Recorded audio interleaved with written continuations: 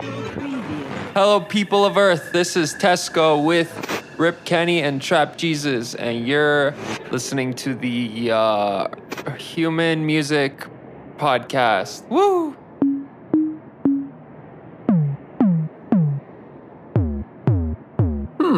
Human Music Podcast. I like it.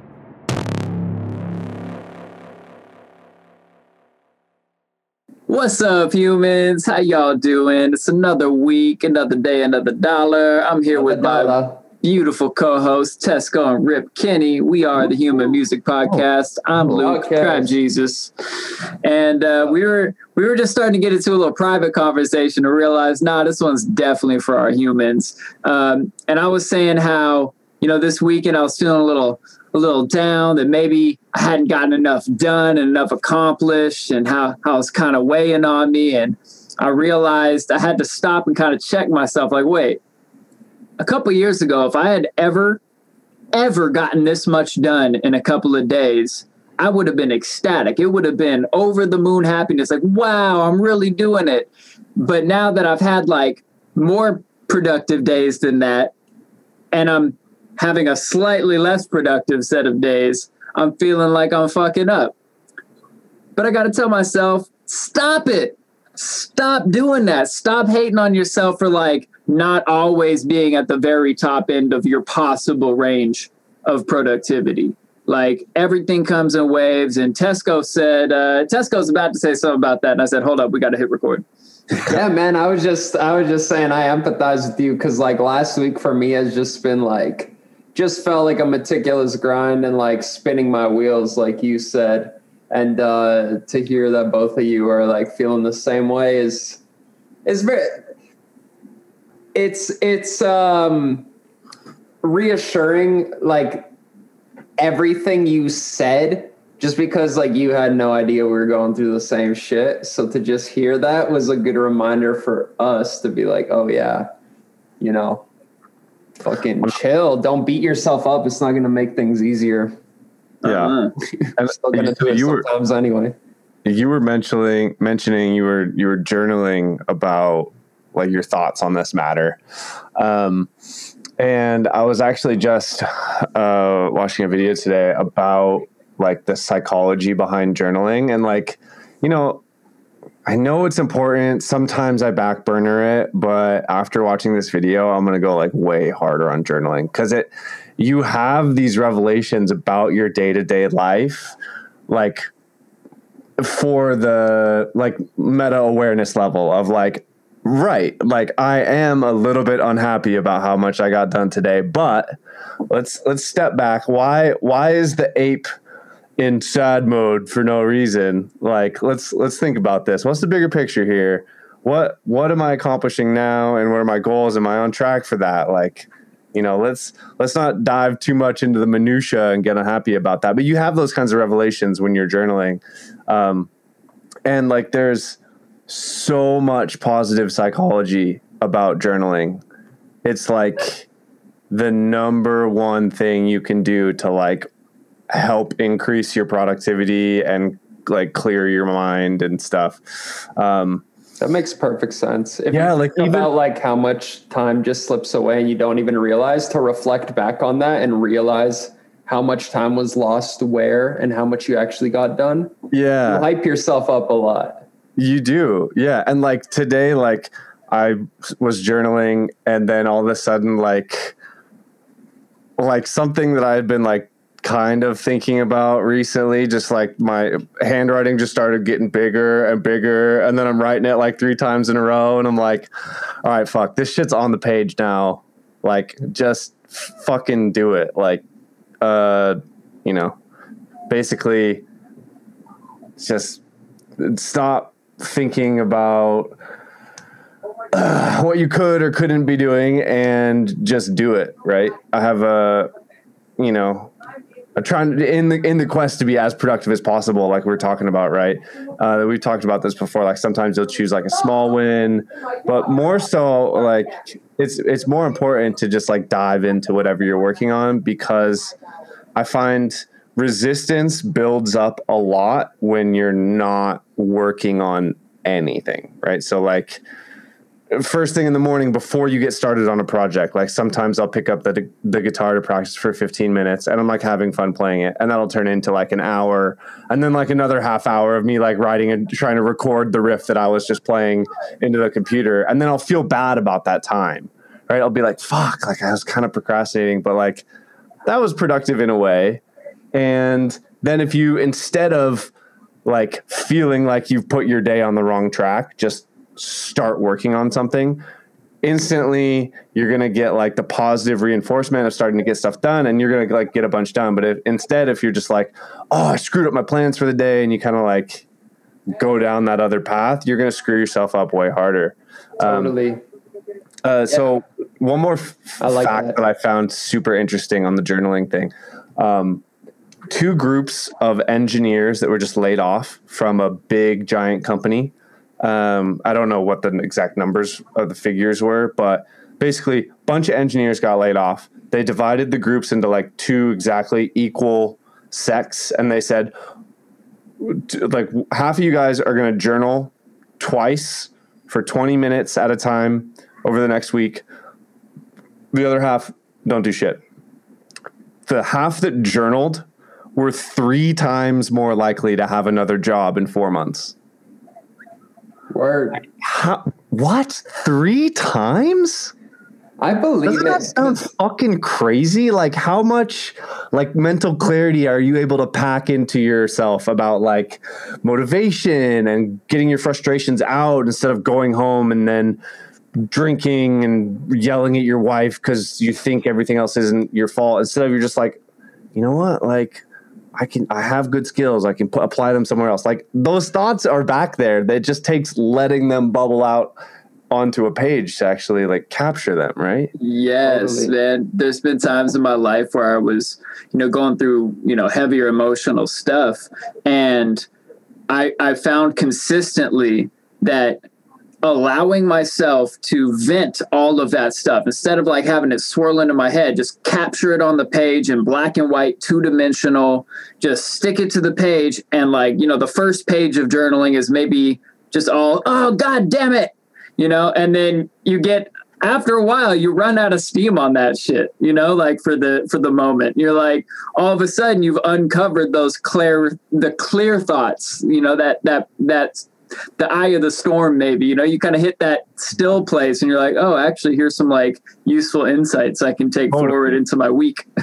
Yeah, 100%. We talked about this in the spiritual episode a little teensy bit maybe, but I think you always know what the right moves to do are for the most part. If you look within yourself deep enough, is just silencing all of the other voices talking over that and all of the distractions throughout your day that are taking your attention away from that thing.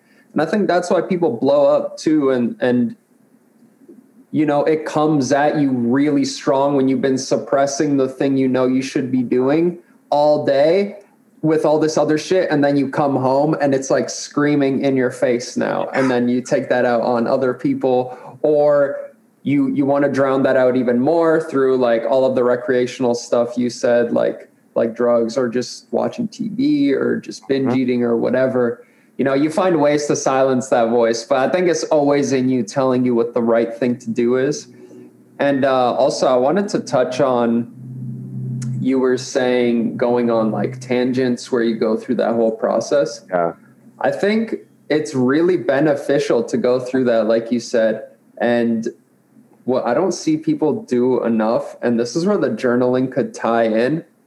I've always just sort of done it mentally because I'm super OCD about my process and analytical about what I'm doing. But when you go on those tangents and you spend 3 hours on it, you can then make it a challenge to spend an hour and see if you can do the same amount in that time. Because chances are, 2 of those 3 hours was probably like setting stuff up, make sure your leveling was right, getting your tone right, sitting it in the mix. Like, remember to save that rack that you made for your tone, and remember that it sat nicely, roughly around this range. And you'll start to remember certain things.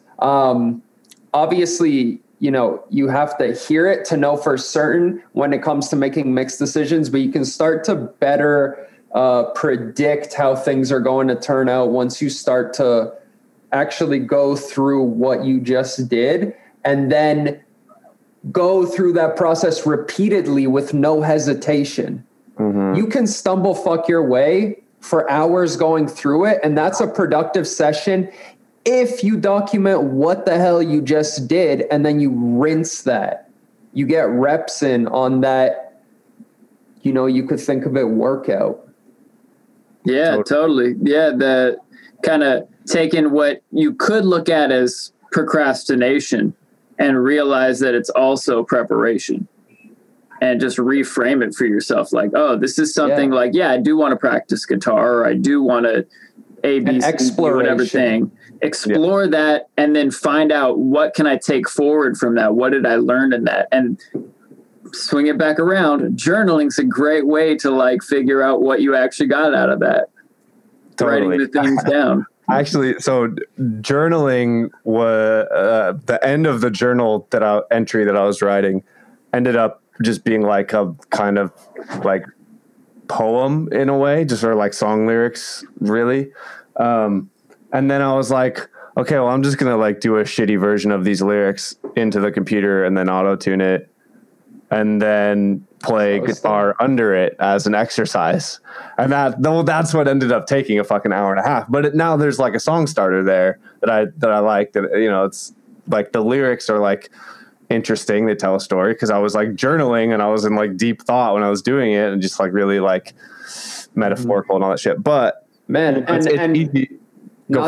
Sorry, I don't mean to not let you finish your point, but I'm just saying you can also learn, for example, it was really awkward when I tried this rhythm on the guitar riff I was playing, or this vocal thing I was doing. Let me not do that a few times, and let me rep in not doing an awkward syncopated rhythm, and let me really nail down a simple rhythm. I've probably spoken about this before. Sorry, I'm totally derailing you now. Actually, no, you're good. For it.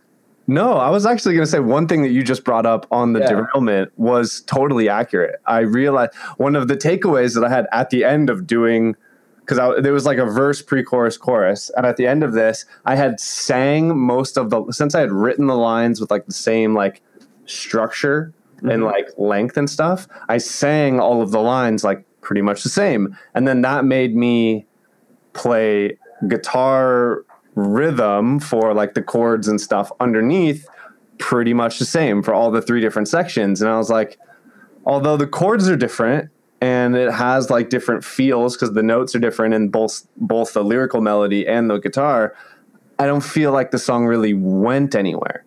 Mm-hmm. So the takeaway there was even if it is a minor rhythm switch up, you need to do something there because lyrics and melody alone aren't going to differentiate the different parts enough.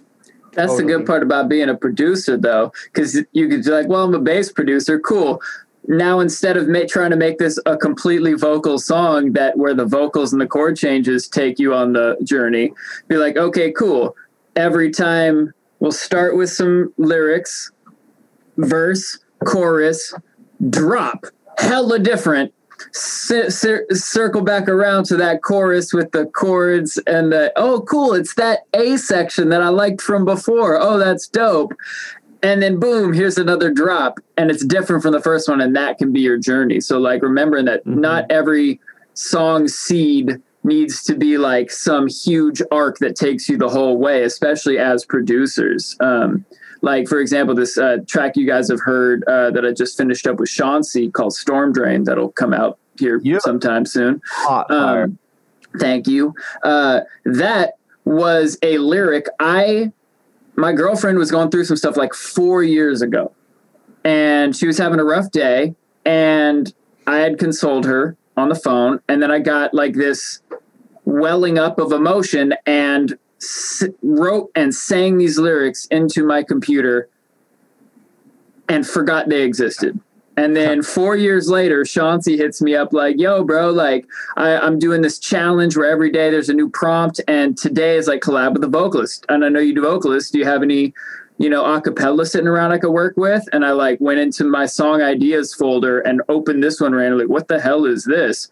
Oh, actually, this is dope. Yeah, I'll send this to him. And it turned into a crazy song. And it went so many different directions. I didn't think it was like when I got it back from him, the first draft was like a crazy bass. Like I was like, oh, this is like a bluesy track, and then he like came in with this bass drop and like did a vocal chop of my vocals.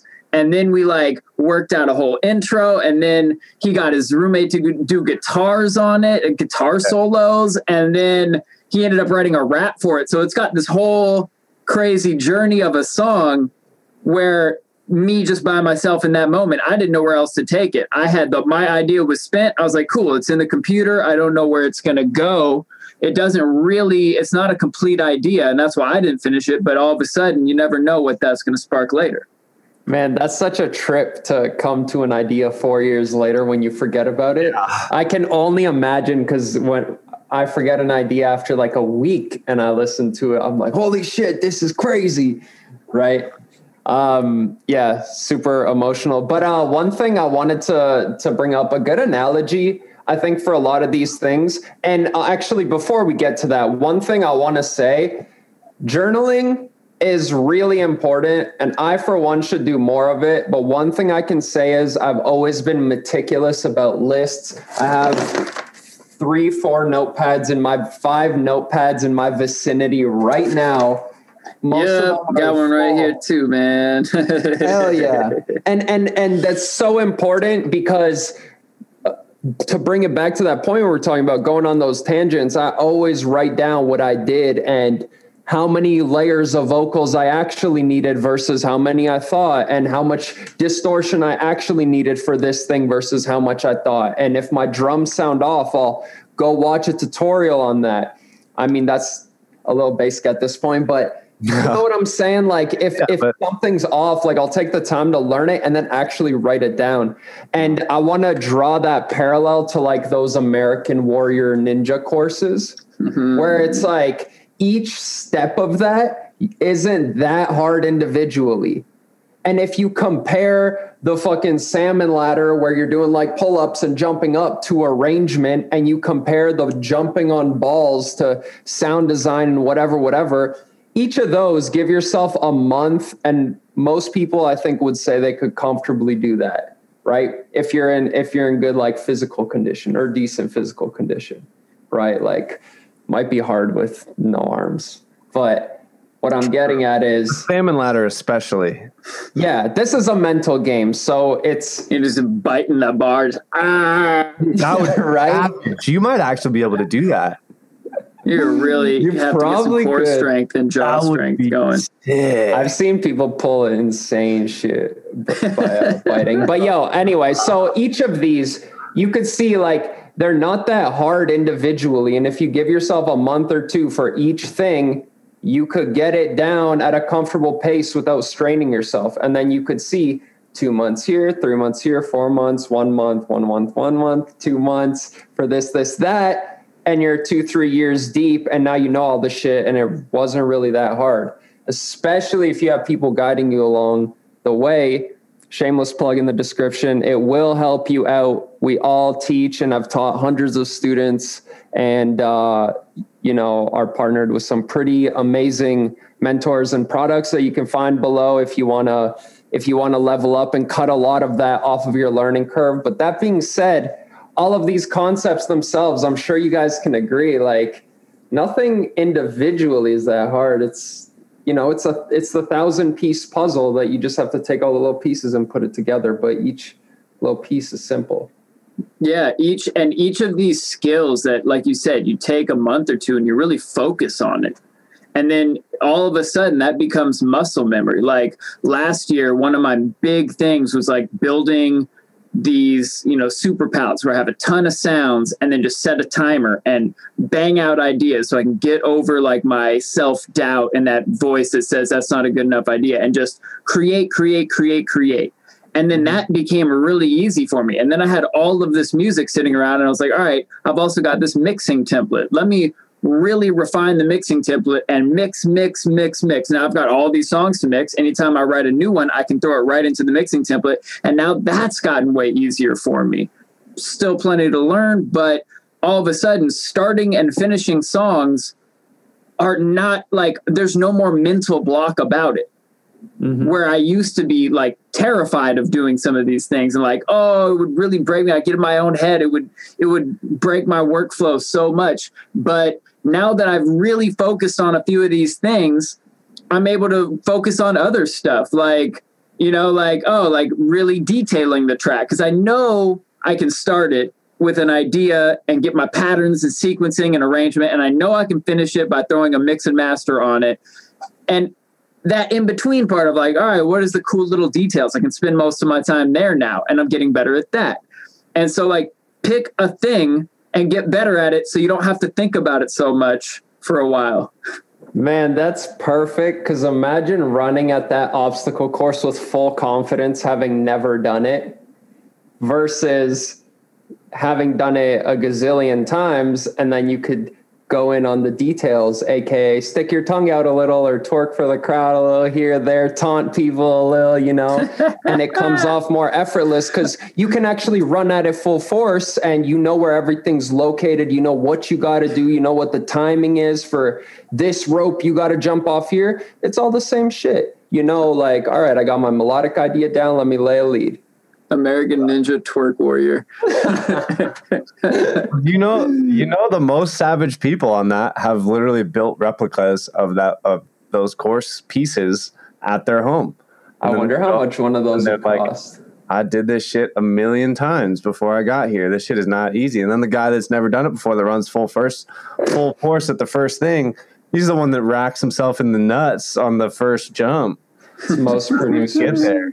You gotta get even the if you're a girl in the metaphorical producer nuts. True, metaphorical producer nuts. Man, there's so many things in there that I want to touch on. Okay, I'm gonna start with the furthest one away. Back to productivity a little bit. What I found is, and I think that I want to come back to this because I really think it's going to actually help people. The positive reinforcement of you continuing to get shit done it lies on the other side of progress, right? So it's not because there's this like big thing that you have to do and like you should think about like the best way to do it and then do it. Like, no, like the resistance goes away as soon as you start working, not from like trying to like do all the little stuff that doesn't matter, or like, like if you're feeling like a lot of resistance, like just start anything that's going to be productive. Just do it. And you'll build up that snowball effect. I found that really helpful recently. Amen. The other thing you just mentioned, Luke, was that like making a song is like a big 1,000-piece puzzle. No, Tesco said that part of the metaphor. Yeah. And then I ran with it. Well, this metaphor of the 1,000-piece puzzle, I love that because it's so true. The metaphor of the 1,000-piece puzzle. That's a clip right there. You need so much attention span to finish a 1,000-piece puzzle. And or way too much time on your hands. Yeah, or way too much time on your hands. But I found that like recently with like all the stuff going on in my life, like being injured and stuff, like when I sit down to write music, the attention span for that 1,000-piece puzzle is like really hard to get to.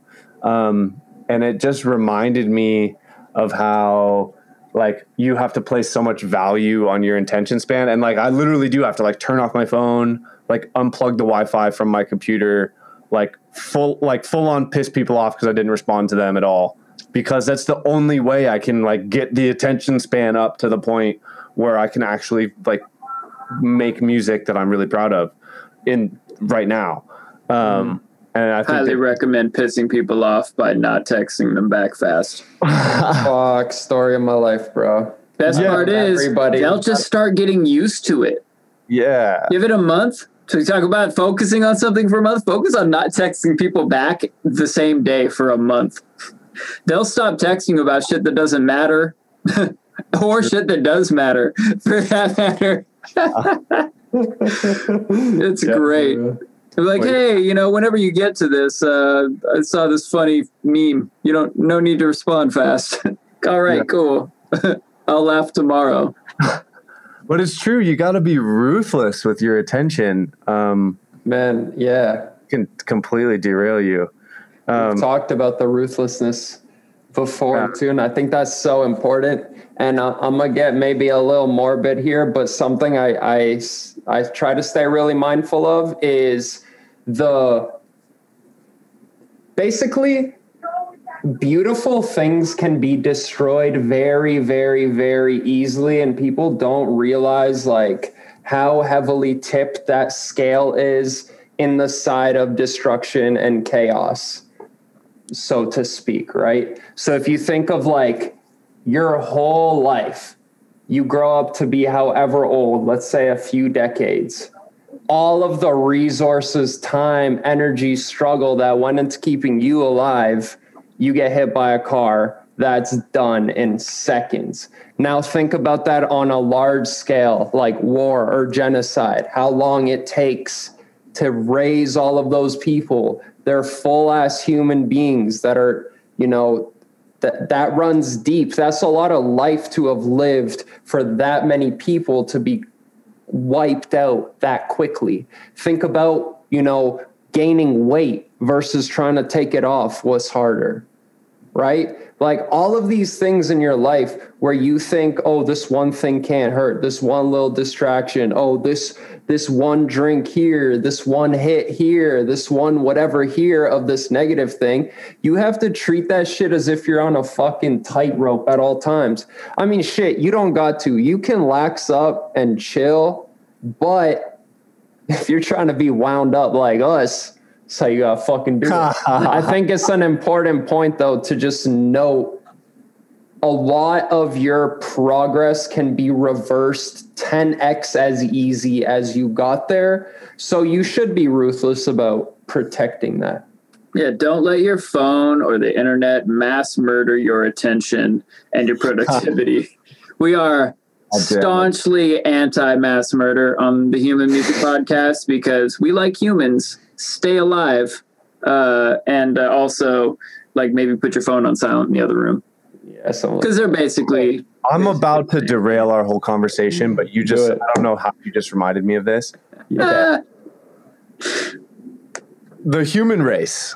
We love humans here on the Human Music Podcast. We do, and I was reading this morning about how mushrooms, regular mushrooms, not the special kind, are potentially going to save the planet because you can inoculate a certain mushroom spore in an oil spill and it will suck up and metabolize the oil and grow into an edible mushroom that humans, animals, you can safely eat. It literally metabolizes it like that level of fucking bad to good in like not just transferring the bad, like a hybrid car still has a giant battery that leaks acid into the environment. Like most of the time you are minimizing the impact and transferring it somewhere else. You're not eliminating it. That level of eliminating an impact on the planet is fucking incredible. And so someone was like, mushrooms are going to save humans. And you know what's fucking scary about that is that mushrooms actually fucking came from space. Woo! Mushrooms. No shit. Mushroom spores did not occur and appear in our geological timeline until after the dinosaurs went extinct. And so the thought that crossed, sure? Yeah, well, that's you might want to look that up. Sure is a strong word. I think he's referring to a scientific theory that probably has a fair bit of evidence. All right, I'm sorry not to kill your train of thought here, but I'm just gonna young Jamie this shit. Definitely look that shit up because I'm curious as well. But I recall reading something that mushrooms came from some sort of asteroid or something, and has not, the fossil record of our flora and fauna does not show mushrooms up until the point where the dinosaurs went extinct. So what that tells me is that some fucking type 4 civilization on the other side of the fucking universe is like, these motherfuckers on Earth have a completely inhabitable planet, and all they're doing is these fucking dinosaur fucking things. This is fucked. Do over. And we're gonna send giant lizards. They need that shit. They need I have fact check here. Yeah, dinosaurs went extinct 65 million years ago, and fungi are 400 million years old. Okay, but they're not. That being said, fungi are very fucking fascinating regardless. And if anything, I don't think it's that improbable that maybe they're like the ultimate intelligent life and we're under that and we just don't even fucking realize because we think communication verbally or whatever is correlated to intelligence. But mushrooms are fucking insane, man. If you look into fungi, there's all sorts of uses and medicines and all that stuff because they're kind of similar to us in a lot of ways. Yeah, here we have a lot of genetic similarities with fungus. Yeah. Wait, really? Yeah. Yeah, they breathe in oxygen, breathe out carbon dioxide. And by the way, I've learned all this from a Joe Rogan podcast, of course. So Paul Stamets, shout out. But shouts to Paul Stamets. Man, apparently they can catch a lot of like diseases or bacterial infections we can. And that's why we found medicine through mushrooms. And they can also communicate with each other pretty intelligently. There's also the largest living thing on Earth is actually a giant interconnected fungal network, I believe. Out in your neck of the woods, Evan, out in Oregon. Is it actually? Really? Yeah.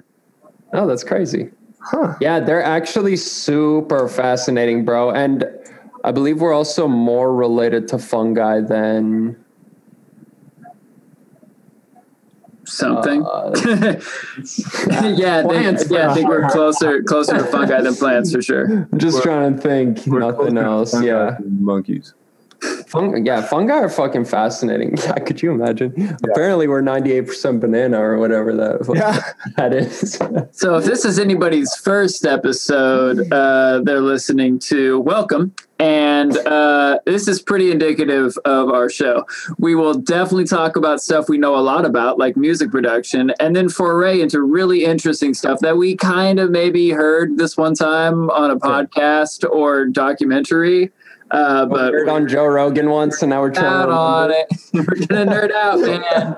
But if it's fascinating enough to us, there's a good chance that it'll be fascinating to you too. Yeah. And thinking about things that are in our world that we interact with in a different way is always positive for thinking differently and therefore making more creative music. That's right there. Yeah, let's go with that. The creativity of like, man, this oil spill sucks, but what if we put mushrooms on it? Mushroom. That's a creative thought. It's true. And apparently not, speaking of VSTs, it wasn't even an infected mushroom at the end. It was an edible mushroom. Shouts out to Widener. Man. Widen your possibilities. Yeah, widen your possibilities via mud pie mushrooms. Because mud pies are kind of like mushrooms in the sense that they could turn horrendous shit into really good shit. And if you're on mushrooms, mud pies might be the best part of music production to focus on. That's actually very true because you don't have to think about hit record, shit. Turn random knobs. You're going to get weird with it either way. Yeah, I integrate mud pies into just everyday life. Like if I'm just chilling, doing anything mindless, I can just mud pie shit relatively easily. But that being said, I think a lot of people would be surprised how far mud pies go. Because when I'm doing sessions with students, I really don't have to try hard to get a sick idea. I can get away with doing like 2 pieces of audio for the drop, 1 for the downbeat, and then 1 other sound, no modulation, nothing, duplicated in quarter notes across. Or maybe you could get fucking fancy with the rhythm if you're feeling a little experimental that day. And then you just mud pie that shit, and that'll make it sound sick. And then, even more importantly, then you add negative space, and then you're pretty much done. It's like, It's really not too hard. I think when you can realize how easy these little pieces of the 1,000-piece puzzle are, and you can get good at putting that piece of the puzzle together, that's when you become like a artist, let's say. I feel like that sounds kind of like elitist dick gatekeeping, like, yeah, you're finally an artist when you reach this point. But the idea is like, you're not thinking about the technical stuff at this point because it's so ingrained. You can actually express yourself because you know how to just run in a direction and you know where it's going to take you, and you can parkour your way through that shit. You don't got to walk around this building and walk around this forest because you don't know your way through it. Nah, you can plan out that path in advance. You can up your parkour skills a little. You could tie a rope maybe on the forest trees. You can set up tools for yourself so you could run in that direction fast, right? Producer parkour, creative parkour, mental parkour, however you want to think about it. That's your workflow. Dubstep. Hardcore parkour. Man, workflow is producer parkour. It is. The other analogy that you reminded me of when talking about the puzzle again, putting the puzzle piece in once you find the puzzle piece is not hard. You just set the puzzle piece where it's supposed to be. The hard part's finding the puzzle piece, right? So it takes a lot of searching, and that searching process can be shortened in one of a few ways. Separate the pieces into different colors so that you know which ones could possibly work. AKA, if you know that you need some sick bass sounds, make those fucking shits the night before. Or get yourself into a fresh preset pack or something that you're stoked on. Get people. Yeah. That's and then so important. Also, instead of literally just using your eyes and looking the whole time for the perfect, what's the puzzle piece? Like, I think it's not that one. Grab the damn pieces and see if they fit. Sometimes you think like, oh no, this house has this color on this part of the piece. And then you realize once you put it in, you're like, oh, actually it actually changed colors like right on the tip of this piece. And I've been looking for the wrong color the whole time right here. Try them shits and put it in. I remember one of the, like, a really eye-opening thing that I heard was like, there was an interview with like Oliver Heldens, right, when he was like breaking onto the scene.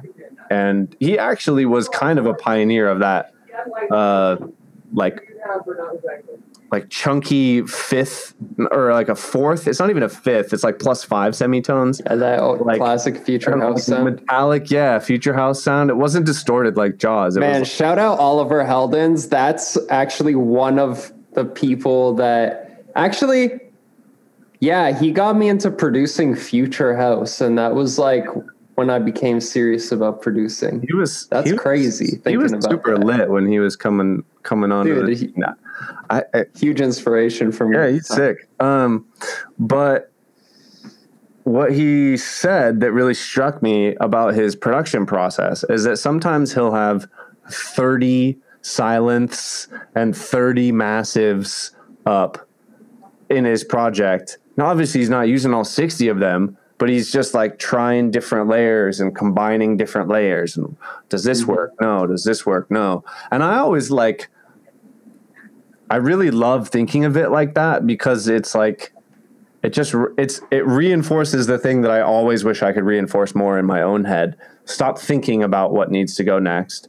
Try some more shit. Still, I've said this on the show before. That's still to this day the number one thing that will slow me down and interrupt my flow is getting to a point where I like what I have a lot, and then stressing about not like what's the perfect thing to complete this puzzle instead of just trying more pieces, you know? And so thinking of it like that, like, fuck it, throw 30 more random serums in there and see if this one works with this layer. Maybe you turn that layer off, you try this one with a different layer, and you just keep trying different combinations of puzzle pieces until they sound good with just the patches themselves, no processing. Man, I think a good way to think of that too is like in the DAW, it's not so obvious because everything is so instant whenever you want it. So it's like there's all options available. You have to like really, you know, filter out a lot of options to know what you want. But if you think about in the real world with real instruments, you would have to like plan out beforehand. I'm going to need a horn player. I'm going to need 4 horn players. I'm going to need some strings. I'm going to need a dude that knows this. I'm going to need someone that knows this, someone that knows that. And then you call them into the studio and then you figure that shit out when they're all there. You don't want to be the dude that like comes into the session unprepared and you're like, maybe strings, let me see what this dude's doing. And then he comes and pulls thing. You're like, nah, I need whatever. And then you call up another person. You got to wait. It's like, just call 10 people and you don't got to waste 10 people's actual time, which is awesome. And you could place them around in a room with the techniques we've talked about in other episodes about creating depth in your mixes. You can actually start to plan out like, all right, I'd have this person here, this person here, this person here playing these things. And maybe you could duplicate a channel 3 times because you want a person moving around the room. So then you just allocate a space and you say, all right, they can stand front and center in this room. They can stand a little off to the left and behind, and they can go a little bit more to the right and forward or behind. I don't know, probably behind if it's panned. Let's be real. But you know, you can start to map these things out in advance, and then it's just drag and drop. And that shit opens up so much possibility and flow to your process versus when you're just calling up shit on the spot. Oh, didn't work. All right, delete. And then, you know, move on to the next thing. It's like, let those happy accidents fall in place because you might use that bass patch as a lead accidentally when you come back to it a week later. And that's the happy accident you needed to take that from a B+ to a fucking A+, you know, or at least an A-, and then you could figure out what the hell you need else. But yeah. You brought up a good point, which is like, you gotta think out what you need beforehand. Right. And so that also kind of, it's also kind of speaking to the composition of like what registers your instruments are playing. You're not just going to get fucking 8 French horns, 8 trombones, 4 double basses, and 3 cellos and say, yep, that's my band for today. You're going to have a big muddy mess, my friend. That's not going to work. You got to have things that play notes in all the different registers.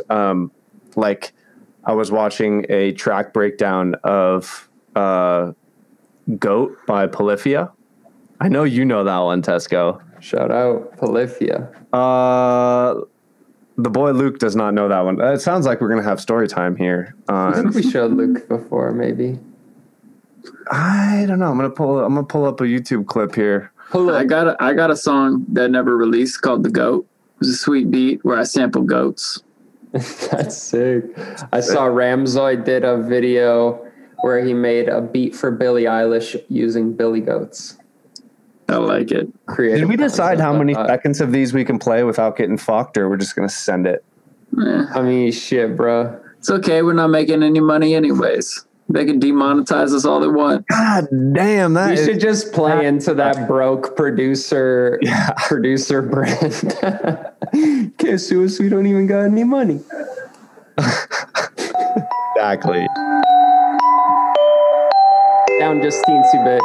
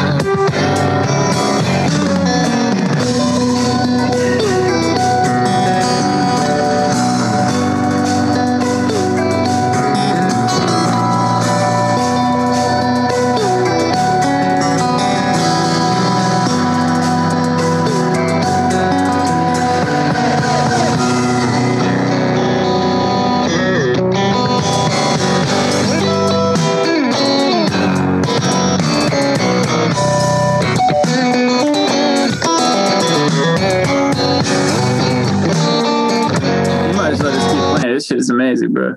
Holy Sick. shit.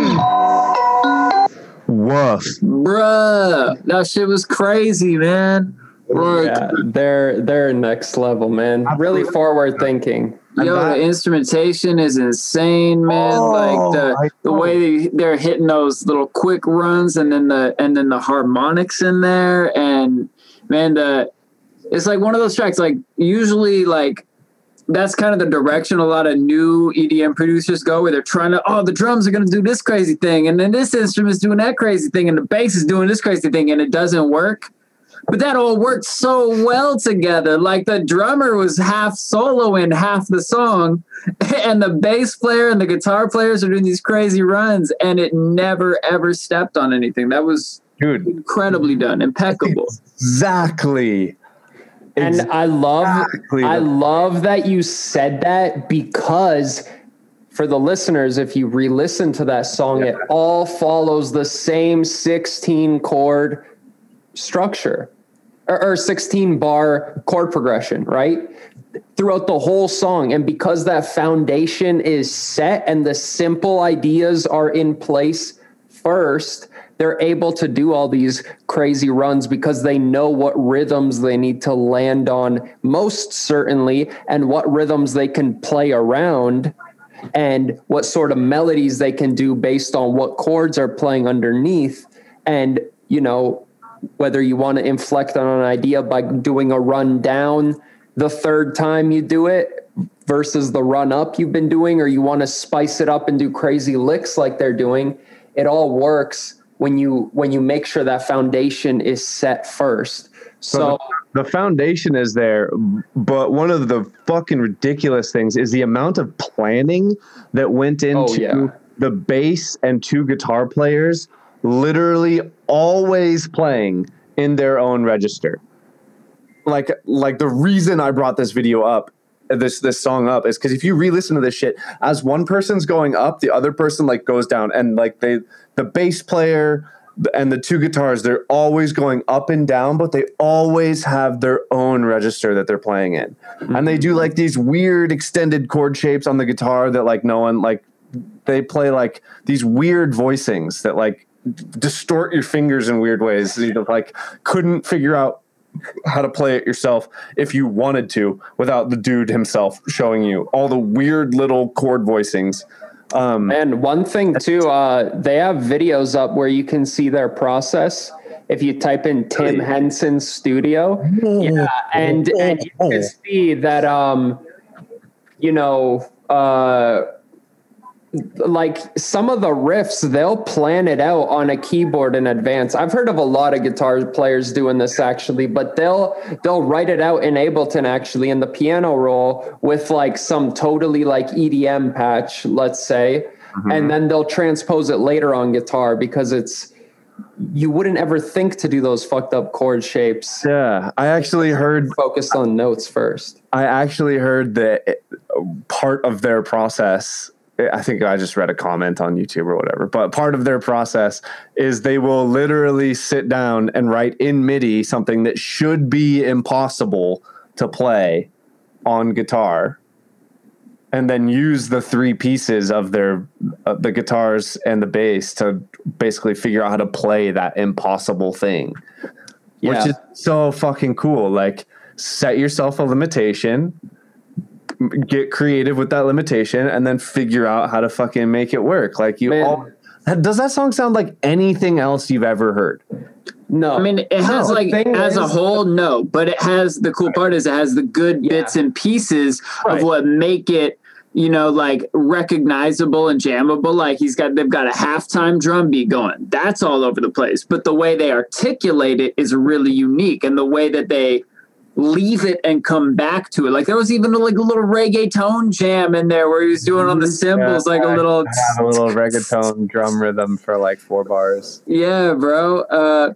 And I loved how it started with what's clearly like a weird synthy bell patch, and then immediately came in and elaborated on that idea, that melody with the guitar. And it sets you up like, oh, now I'm hearing the same general idea, but in a new way. And that's like the essence of doing a loop menu that we learn in the dojo. And my favorite way to make music. All right, that's a cool melody. That's a cool progression. How can I flip that a number of times so that texturally and sonically it stays interesting? Totally. But we don't have to write, 1,000 chords in this 3-minute song. It's like, yeah, this 16-bar loop, this 8-bar loop, whatever. We're going to repeat it and do it differently every time. Man, I agree with everything you said. And I really just want to urge people to think of the simplicity aspect of when you're creating these complex parts and arrangements and whatnot, because, like we've said, Polyphia, for example, they'll plan out some of their guitar parts either in MIDI and learn it, or they'll lay down chords and then play these crazy runs. But that's just arpeggios within that chord, or emphasizing certain tones that sound good with that chord that they already knew. But, it looks like a lot of notes, but you realize like, oh, we're playing this 3 or 4 note chords. So I'm playing this arpeggio that's 3 or 4 notes, and it just repeats in octaves. It's not rocket science, right? And then you notice too, when they're planning stuff out in MIDI, they don't start with the whole riff and do these crazy things here and there and all these trills and embellishments and all these things. They start with a very basic 2 notes a chord, and then you add maybe like 1 more layer on top of that, an octave up, like Evan said, staying in its own register. And then on top of that, they go up 1 more octave or 2, and then they play the fancy lead with all the crazy shit and embellishments. But when you have that simple idea dictating the strong beats in your rhythm, and you can play around that, then you have a lot more room, because like, all right, I can do anything in this space as long as I land strong on this one. Or I could play through this strong beat as long as I land on the next one. And then that gives you ways to visualize where to do certain automations, to move things in and out of your mix, and how to emphasize certain elements better. Does that make sense? Yeah. Yeah. For real. It echoes something I've been espousing to and preaching a lot lately, which is like, start with the simple idea and iterate complexity on top of it. Don't try to write something really complex and then try and figure out what to do with the mess you made. Well said. Exactly what I was trying to say. We've all been there. Yeah, no, it's funny. Like, so you start making music. You're using 4 or 3 note chords, and then so you get better. You start adding more notes in there, and sometimes you get like 6 notes, and then all of a sudden you're doing 7 and 8 notes of the chords, the whole piano roll, and you're like, this is sick. And every note, like fucking every note in there. And now I've returned to like, let me just 2-note chords. Let's see what I can get with that. Because like most of the time, if you want to leave room for other stuff, you don't want the whole piano roll filled top to bottom. And you can embellish 3 different instruments playing 2 notes, or 2 notes on one of them and 1 note on the other 2 instruments, and create your 4-note chord and have it sound way fucking cooler because it's not all stacked and muddy from other stuff that's overlapping. Mm-hmm. Yeah, I would say for people that are struggling with this, try and gain an appreciation for minimal music if you don't already, and try and approach music from that style, because I had huge breakthroughs when I pulled in the opposite direction, and I felt confident enough in my abilities / bored of trying to flex all the time and just stop giving a fuck and start trying to do the least amount of work possible and make my life as easy as possible. And that gave me all sorts of breakthroughs. And when I revisit old tracks, I realized how much I was trying to cram shit in just because I thought I had to, or I thought the mix had to be full at all times, or I just had some sort of limiting belief. And, you know, maybe I didn't need these 2 sounds playing in this section, but this one that sounds really out of place could be a sick B section or C section, whatever. And approaching it from that way, and just remembering that if you know me, you know, I always preach any sound concept is good in the micro and the macro. And keeping shit simple and realizing that not only does not every section not have to be everything at once, not every song has to be everything at once. Before I would spend, you know, days trying to do 20 cool things a song, and now I'm like, that's like 20 songs. Yeah. One cool thing a song. Yeah. And just make it really fucking clear and articulate deeper on that idea. You know, don't pick one thing and make it boring. Like, pick one thing and like truly explore that. Tell them. Yeah, explore it. Explore that one idea.